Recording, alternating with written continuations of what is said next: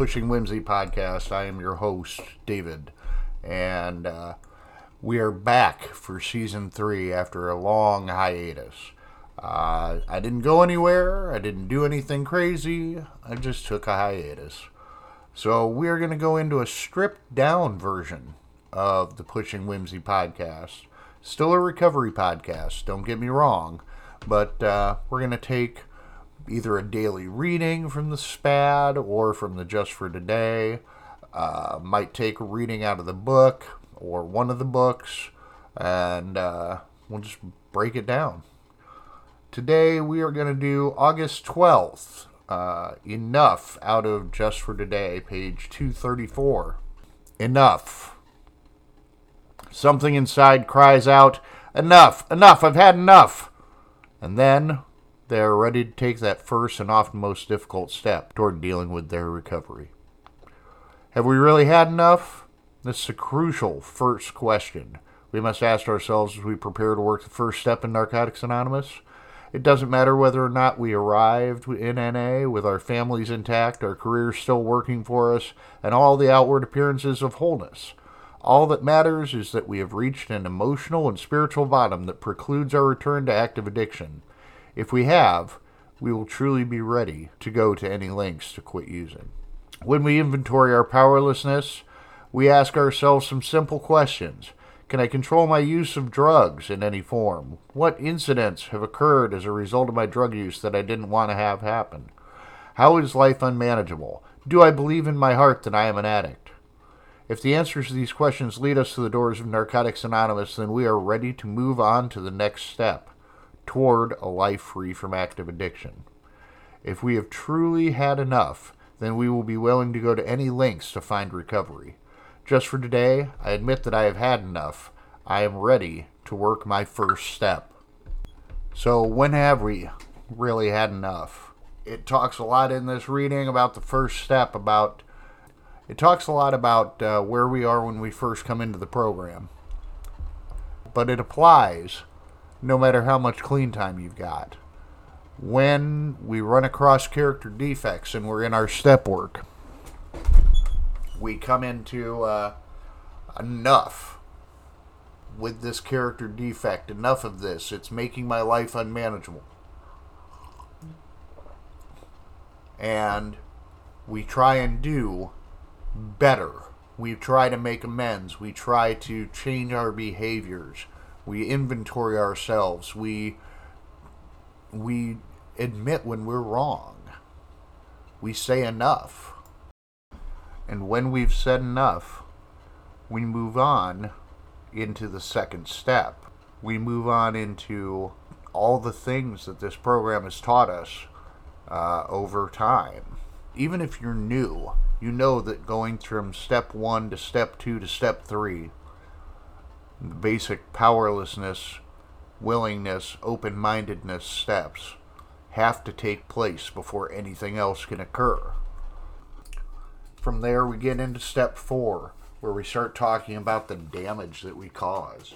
We start talking about a fearless inventory of ourselves and what this character defect, whatever it is, whether it's our original addiction, whether it's something that manifests itself later in life, just what kind of damage it causes. And then in 5, we get ready, we admit to God, to ourselves, to another human being, exactly what that was.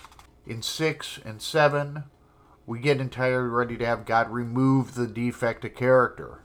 It's pretty cut and dried. If you've had enough, you're ready for this step. And in 7, we ask Him to remove that shortcoming. We ask Him to remove that character defect. A defect of character is based in fear. The absence of fear is faith. So we move forward through 6 and 7 boldly. In 8, we make a list of the people that we harmed. We become willing to make amends to all of them. Not some of them, all of them. And then in 9, we make those direct amends whenever possible, except when to do so would injure them or others or ourselves. We forget ourselves sometimes in that process. There are ways to make amends. that don't have to injure ourselves. If we owe financial amends but we only live on a shoestring budget, we find a way to make those amends in a different way. We change our behaviors. We change the way things are. Anyway, 10, 11, and 12, the spirituality steps. We continue to take personal inventory, and when we were wrong, promptly admit it. Just because we ask to have all those defects of character removed, just because we do some footwork, just because we do a lot of footwork, doesn't mean that we're going to be perfect. And that's what 10 takes care of for us. We get to examine every single day exactly what we've done, and be able to take ownership of it and try and do better. In 11, we seek through prayer and meditation to improve our conscious contact with God as we understood Him, praying only for knowledge of His will for us and the power to carry that out. How many times did we do foxhole prayers? Oh, geez, just get me out of this. This is not that.